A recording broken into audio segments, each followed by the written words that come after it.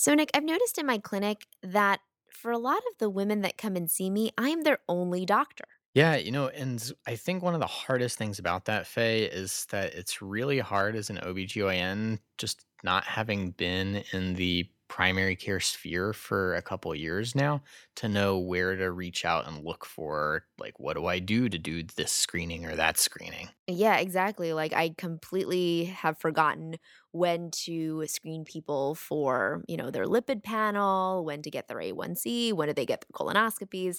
But the good thing is, this is all there on the OBG project. If you head on over to the OBG Project's website, they have a special tab entitled Primary Care that actually has a lot of updates regarding things like treating type 2 diabetes, screening for things like abdominal aortic aneurysm and colonoscopy, lipid therapies, all the stuff that was really, really useful to you once upon a time and you probably forgot, but maybe you need once again.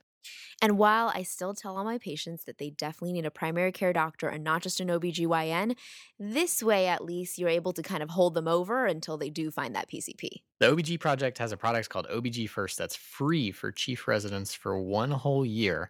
If you head on over to our website, www.creogsovercoffee.com, check out the sidebar, and you as a chief resident can get access to all of their stuff for absolutely free. But even if you're not a chief resident, check out the OBG project, look at the resources they have on the website, and get better in your clinic.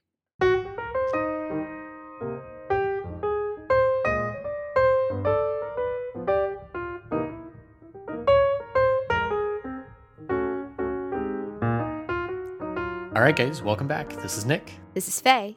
and this is Creogs over coffee.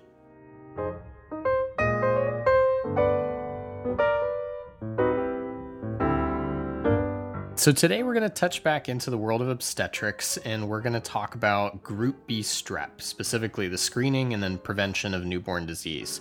Faye, what are our learning objectives for today? So, today we are going to review the importance of Group B strep with respect to morbidity and mortality in newborns, and therefore the importance of preventing Group B strep.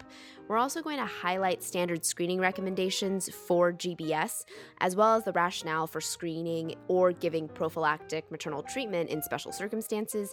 And then we're going to become familiar with the antibiotics for GBS prophylaxis, and we're also going to talk briefly about penicillin allergy screening because so many of our patients come in and say that they can't have penicillin. They sure do. All right, Nick, so start us off. Talk to me a little bit about what Group B strep is. Why do we care about it? Yeah, so Group B strep is also known as Streptococcus agalactiae, or GBS is probably the way that we all talk about it. But it's a common flora of the vagina and rectum of women, and it has a prevalence of colonization in women somewhere between 10 and 30% of the population. Generally, GBS is asymptomatic. It's a commensal organism, but it can be pathogenic in certain circumstances, causing things like UTI, endometritis, and in older studies has actually been associated with both preterm labor and stillbirth. In newborns, there are two types of GBS related disease that we'll touch on today. One is late onset disease. So, late onset disease in newborns occurs between 7 days and 2 to 3 months after birth and is characterized by sepsis, is more commonly associated with meningitis, and also associated with organ and soft tissue infection. This type of disease, the late onset disease, is more commonly acquired by horizontal transmission from the mother, though it can also be acquired from hospital sources or individuals in the community.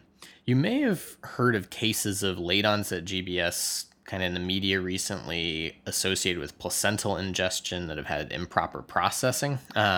You also hear periodically about Group B strep happening a month or two postpartum. Again, this is not necessarily, though, what we're interested in as obstetricians. This is not disease that we're necessarily preventing, I guess, other than if you're prescribing placenta encapsulation, then you should think about that a little bit more. But we're not going to spend a lot of time on late onset disease today, other than just this brief note. Really, where our money is in early onset disease. Faye, what is early onset disease? So, early onset disease is just defined as Group B strep sepsis or Group B strep related disease that presents within the first 7 days of birth. This can occur via vertical transmission or via aspiration by the fetus or the neonate. And usually the disease will manifest itself within the first 12 to 48 hours after birth. It's characterized by sepsis, pneumonia, and less commonly meningitis. However, the reason we care about it is because it is the most common cause of early onset neonatal sepsis. 72% of cases of early onset disease occur in term newborns, but the mortality is much higher in premature infants, 19.2% mortality in premature infants versus 2.1% mortality for babies at term. So, therefore, premature infants are much more likely to require higher levels of intensive care and intervention if they have been exposed to Group B strep. So, when we're treating Group B strep in labor, this is what we are primarily trying to prevent. So, Nick, talk to me a little bit more about risk factors for Group B strep early onset disease. I think we talked a little bit about one of those, which is being premature, but what are the other ones? Yeah, so the other risk factors are things that we probably would generally think of already. So, again, along with prematurity, kind of goes very low birth weight, which is a separate risk factor, though. Prolonged rupture of membranes greater than 18 hours is another risk factor. Intraamniotic infection, namely chorioamnionitis, endometritis, is another risk factor.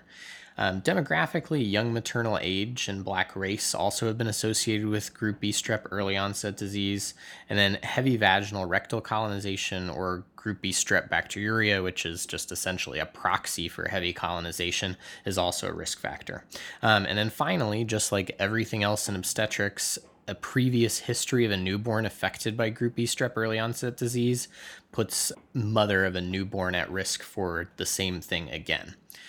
All of these risk factors are important to remember. We're going to come back to them later when we talk about treatment, so try and file those risk factors away in your minds now.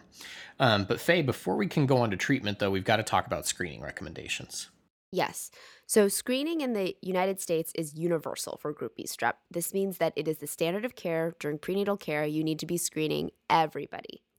ACOG has actually changed its recommendation a little bit just in the last year about universal screening for vaginal and rectal colonization, and they recommend screening now between 36 weeks to 37 and 6, which I think, Nick, when you and I were interns, we were screening everybody at 35 weeks, which was the Yeah. previous recommendation. Yep, exactly. And this is because these results are considered valid for 5 weeks. So the majority of women will be captured by screening at 36 weeks because we're assuming that most women will likely deliver in the term period, or if they were to go into the late term period, they would be induced at 41 weeks. This is also recommended for women who are planning to deliver by cesarean section. And you might ask, well, why would you screen somebody for Group B strep if the baby is not coming through the vaginal canal? Treatment for GBS, true, does not need to occur for someone who has a C-section that occurs before labor onset. But if the patient does ultimately labor unexpectedly, then having that screening performed will allow for appropriate care planning and treatment if it's indicated for both the mom and the baby. We'll also touch a little bit more about Group B strep bacteriuria. If Group B strep bacteria is present in any amount at any time during the pregnancy, then this is considered a positive result. Basically, it's a proxy for heavy colonization, and so you don't need to repeat screen these women. If asymptomatic bacteria for GBS is present at greater than 10 to the fifth colony-forming units per milliliter, then treatment should be considered as you would for any other form of asymptomatic bacteria. If it is less than 10 to the fifth colony-forming units per mil, then there's no correlation between treatment of this lower-level bacteria and improved maternal or neonatal outcomes. However, it should be still noted that this patient would be considered GBS positive. Talk to me a little bit about screening for not necessarily these low-risk women, but what about other people that you would consider screening for? And then also, how do we screen? Yeah, so kind of the last group that we'd consider, so we talked about the universal screening at first, saying, at 36 to 37 and 6, we should get everybody. But some people are going to deliver before 36 weeks. So folks who come in with preterm labor and premature pre-labor rupture of membranes, or PPROM. In the case of prematurity, treatment should begin while awaiting screening results. And again, we're going to touch on treatment a little bit more in a few minutes, so hold tight on that. But just remember, again, prematurity means treatment. If the screen becomes positive and preterm labor resolves, the colonization should be considered positive for the remainder of the pregnancy. So say you have somebody who comes in at 31 weeks, preterm labor eval, preterm labor arrests. Okay, they're hanging out. If they're positive on their GBS screen, they should be considered GBS positive for the rest of the pregnancy. You do not need to get repeat screening on that patient. However, if we take that same patient who went into preterm labor at 31 weeks and it stopped and their screen was negative, she should be rescreened after 5 weeks, or at 36 weeks in this case, to again check for colonization if it has become positive in the last 5 weeks. Remember that lab test is only valid for 5 weeks. Talking about the lab test itself, the gold standard for screening is that vaginal rectal culture. So again, whether a healthcare provider performs it or whether a patient is instructed to perform it herself, they've been validated in both ways and found to be valid as long as you're sampling both the vagina and the rectum. Recently, though, nucleic acid amplification tests, or NAATs, have also demonstrated promise in obtaining accurate and quick results for GBS screening. But the most accurate tests of this NAAT category that perform similar to the gold standard of culture do require actually some culture time prior to doing the test, meaning that you can't get results generally with the best performing tests before about 18 to 24 hours after you do the screening. There are some tests that are available on the market that offer screening results within a shorter period of time, like on the order of like 4 to 6 hours, but these often have lower accuracy and so are not recommended. The other downside of nucleic acid amplification tests are that they don't have the ability to test antibiotic resistance, which is important in the case of a patient with a known high-risk penicillin allergy. So if your patient does have a known penicillin allergy, the laboratory needs to be alerted with that sample so that way sensitivity testing on the culture can be performed. Again, we're going to review treatment and antibiotic choices shortly, so hold tight. But again, all of this is going to come back at the end of the podcast. So Faye, I guess one thing that we did mention earlier were those risk factors. And one of the things that we can think about are risk factors with deciding to treat people. Is that right? Yes, absolutely. So you had talked about the fact that unfortunately the test does take some time to come back. And when a woman comes in rip-roaring preterm labor, she may not have 18 or 24 hours before she delivers her baby. Hmm. And so these women should be treated, first of all, if they're preterm, they should just be treated without having that result back. But if this person is coming in term and you don't know their Group B strep status, then you should do risk factor based screening, which then may help you decide whether or not to give treatment. So, if any of the following risk factors are present, treatment should be pursued. And this would be 1, prematurity or PPROM less than 36 weeks and 6 days. 2, if they have a history of a prior newborn affected by Group B strep disease. 3, amniotic membrane rupture greater than 18 hours duration. 4, presence of intrapartum fever greater than 100.4 degrees Fahrenheit or 38 degrees Celsius. And last of all, if there's known GBS positive results in a previous pregnancy.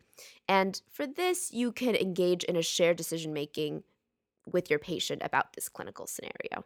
All right, Nick, so I think we've talked as much as we can about Group B strep screening and when to treat. So let's dive into actual treatment. What type of antibiotics are we giving people?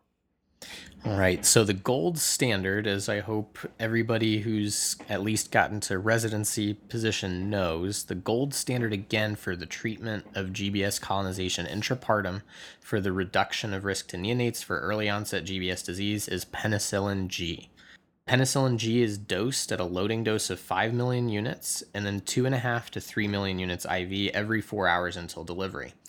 If penicillin G is not available at your institution, ampicillin is an acceptable alternative with a loading dose of 2 grams IV, followed by 1 gram IV every 4 hours. Penicillin is preferred, though, as it has a narrower, more targeted spectrum of activity and a lower likelihood of inducing resistance in other organisms. So for this reason, identification and history of the penicillin allergy is super important to flesh out in prenatal care. Faye, I didn't realize before reading for this topic today, but 80 to 90% of people with a reported penicillin allergy are not truly allergic. So again, it's really important to try and flesh this out. So again, high-risk symptoms of a penicillin allergy when taking a history include things like a pruritic rash, urticaria or hives, immediate flushing after administration of the drug, angioedema, respiratory distress, anaphylaxis, and this could be after penicillin or cephalosporin administration. These are all considered high risk for a true allergy. But even with high risk persons, or if the history is not clear, if penicillin allergy testing has never been performed on that patient, it is recommended actually by ACOG and by the American Academy of Allergy and Immunology to perform this testing, even in pregnancy. That is so interesting. Yeah, I I did mean, not know that's that. crazy actually. There have been studies done about like feasibility of doing penicillin allergy testing in like an OB triage area just to try and make it available to reduce the risk of what we're going to talk about next, which is resistance of non-penicillin antibiotics. If you do elicit a penicillin allergy, try and refer your patients in to get penicillin allergy testing, because you could potentially help things on a public health sphere. But Faye, let's say, kind of in our experience, unfortunately, not a lot of people do get that penicillin allergy testing. So we kind of are stuck again with like a risk-based screening. What do you know about that? When someone has a penicillin allergy and that testing hasn't been performed, you should classify their allergy as either low versus high risk based on the symptoms that you just talked about. So, if the patient is not high risk, they don't have that pruritic rash, hives, angioedema, respiratory distress, anaphylaxis, they're considered low risk. And this means that they can be given a first generation cephalosporin, such as cefazolin, because there's a very low cross reactivity with penicillin for a first generation cephalosporin, and Group B strep is highly susceptible to it. This should be dosed at 2 grams IV loading dose, followed by 1 gram IV every 8 hours until delivery. Now, if the patient is high risk, so they do have all of those things that happen to them when they are given penicillin, or they have an unknown risk with no allergy testing, susceptibility testing should be performed by the laboratory with the screening. So you get a culture, and the lab will perform susceptibility for that particular species of Group B strep. The options for therapy will include clindamycin or vancomycin. Clindamycin should only be used if the culture results have shown susceptibility, as there is resistance to clindamycin in Group B strep populations at approximately 20%. So, dosing would be 900 milligrams every 8 hours until delivery. One note about this is that there is an antibiotic, erythromycin, which was once recommended to treat Group B strep, but it is no longer recommended because the resistance of Group B strep to this antibiotic is approximately 50%. That last antibiotic is vancomycin. This has good activity against Group B strep. However, there is a high risk in creating resistant organisms like VRE with widespread use, and so every effort should be made to rule out a penicillin allergy and also to look at susceptibility testing if there is a true allergy before we use it. The dosing for vancomycin is 20 milligrams per kg IV every 8 hours with a maximum of 2 grams per single dose. All right, Nick. So let's say we've selected our appropriate antibiotics, and this woman comes in, we're inducing her, for example, and I do want her to deliver quickly, but how long should I wait before, I try and get her into labor? Or how long should I give her antibiotics before I deliver her? Yeah, it's a really good question, Faye. So, all antibiotics actually used for Group B strep prophylaxis are time dependent with respect to their ability to lower a microbial load. Most of the studies on this have been done on penicillin or ampicillin prophylaxis. And for these antibiotics, it's about 4 or more hours of prophylaxis that is preferable, though 2 hours of time has been shown to reduce Group B strep count and decrease the rate of neonatal sepsis. That said, obstetric intervention should not be delayed solely to provide the 4 hours of antibiotic administration when that obstetric intervention is indicated. So, some of these things might include like PIT administration, rupture of membranes, or moving on to cesarean. Again, you shouldn't wait for that 4 hours of antibiotics if you're in the middle of a decel and you need to resuscitate. Again, sometimes you just got to get things moving. Clinical situations will vary. If the interventions are not immediately indicated, you should weigh the risks and benefits of getting that increased antibiotic exposure to reduce Group B strep exposure versus the need for the intervention immediately. There are lots of other obstetric and labor interventions that actually have been studied, Faye, in terms of what they do with respect to the incidence of Group B strep sepsis. Yes. So these interventions have not been shown to increase incidence of GBS sepsis. However, there is limited data. So these things include things like mechanical cervical dilation, so using your Foley balloon, artificial rupture of membranes, use of an IUPC or an FSE, or water immersion in the first stage of labor. There is some data on doing multiple vaginal exams and the incidence of GBS early onset disease, though that data is mixed and limited. It doesn't need to be said that if you feel like you need to do a vaginal exam on someone who is in labor who is group B strep positive because it's clinically indicated, you should still do it. All right, Faye, I think that covers a lot of Group B strep. Let's try and summarize. Sure. So we started off first by talking about exactly what Group B strep is and also the different types of GBS related disease. So Group B strep is Streptococcus agalactiae, which is a common flora of the vagina and rectum of women. Generally, it's asymptomatic. However, in newborns, it can cause two types of disease: late onset disease, which occurs after 7 days into 2 to 3 months after birth, which we don't really talk about here, and also early onset disease, which is what we care about, which is present within the first 7 days of birth. This can lead to sepsis, pneumonia, and less commonly, meningitis, which is why we care about preventing these things. Risk factors for Group B strep include things like gestational age less than 37 weeks, low birth weight, prolonged rupture of membranes, meaning more than 18 hours, an intraamniotic infection, heavy vaginal or rectal colonization of GBS, previous newborn affected by Group B strep early onset disease, and demographically, a young maternal age and Black race. We then talked about screening recommendations for Group B strep, noting that in the United States, Group B strep screening should be universal as a standard part of prenatal care occurring between 36 and 0 to 37 and 6 weeks of gestational age. Results of a Group B strep screen are considered valid for 5 weeks, thus meaning that by screening at 36 weeks, we capture the majority of women who will deliver by 41 weeks if they deliver at term. This is also recommended still for women planning to deliver by cesarean in the events that they do end up laboring unintentionally. Group B strep bacteriuria can substitute as a screen if it is present in any amount because that is a proxy for heavy vaginal rectal colonization. Treatment for asymptomatic bacteria of GBS should only be performed if it's at greater than 10 to the 5th colony forming units per ml. Screening can also occur at the time of admission for preterm labor and labor premature rupture of membranes, though treatment should begin in these scenarios.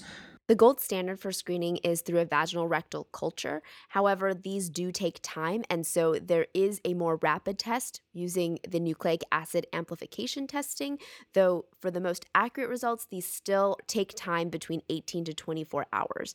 However, this does not mean that you should not treat in women who have risk factors based on their previous screening without those results. Those risk factors include prematurity or PPROM, meaning less than 36 weeks and 6 days, a history of a prior newborn affected by Group B strep disease, amniotic membrane rupture greater than 18 hours, presence of intrapartum fever greater than 100.4 degrees Fahrenheit, and if there is known GBS positive results in a previous pregnancy. And this one in particular, you may have to discuss with your patient and come to a shared decision based on the clinical scenario. Finally, with respect to intrapartum treatment, we marked that the gold standard for treatment of Group B strep colonization intrapartum is penicillin G given at a loading dose of 5 million units, then 2.5 to 3 million units every 4 hours until delivery. Ampicillin is an acceptable alternative, 2 grams IV followed by 1 gram IV every 4 hours, though penicillin is preferred. We then stated that identification and history of the penicillin allergy is super important to flush out during prenatal care because 80 to 90% of people with a penicillin allergy aren't actually allergic. Even in those high-risk individuals, penicillin allergy testing can be pursued and is safe in pregnancy, so refer your patients. If that penicillin allergy testing has not been performed, the allergy should be classified as low versus high risk, where you get a history from the patient. If the patient doesn't have things like a protic rash, hives, flushing, angioedema, respiratory disease, or anaphylaxis to penicillin, they should be considered low risk and be given a first-generation cephalosporin for prophylaxis. If they are high risk and there's been no allergy testing, then susceptibility testing of the Group B strep culture should be performed, and these patients should be given clindamycin if the culture is susceptible to it, as well as vancomycin if the culture is not susceptible to clindamycin. With respect to the time period that should be allowed for antibiotics to work, All antibiotics used for Group B strep prophylaxis do take time to reduce the microbial load, and the optimal amount of time is 4 hours to allow for penicillin to work. That said, obstetric intervention should not be delayed solely to provide that 4 hours of antibiotic administration when obstetric intervention is indicated. So don't delay on AROM, FSE placement, PIT administration, etc.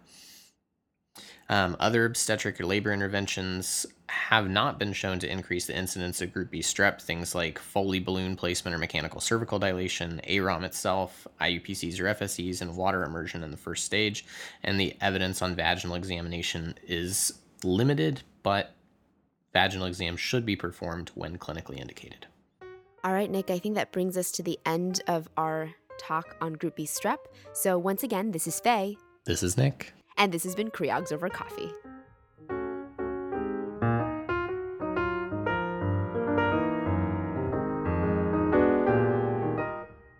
So guys, if you liked the episode today, head on over to iTunes, Spotify, Google Play, whatever your podcatcher is, give us a 5-star rating and review. You can find us on social media, on Twitter at CreogsoverCoff1, on Facebook and Instagram at CreogsoverCoffee, as well as on our Patreon if you want to give us some support, www.patreon.com/CreogsOverCoffee. Find notes for this episode and every other episode on our website, www.creogsovercoffee.com. If you have a question for us, or if you want to give us an episode suggestion or a correction for a previous episode, go ahead and email us, creogsovercoffee@gmail.com.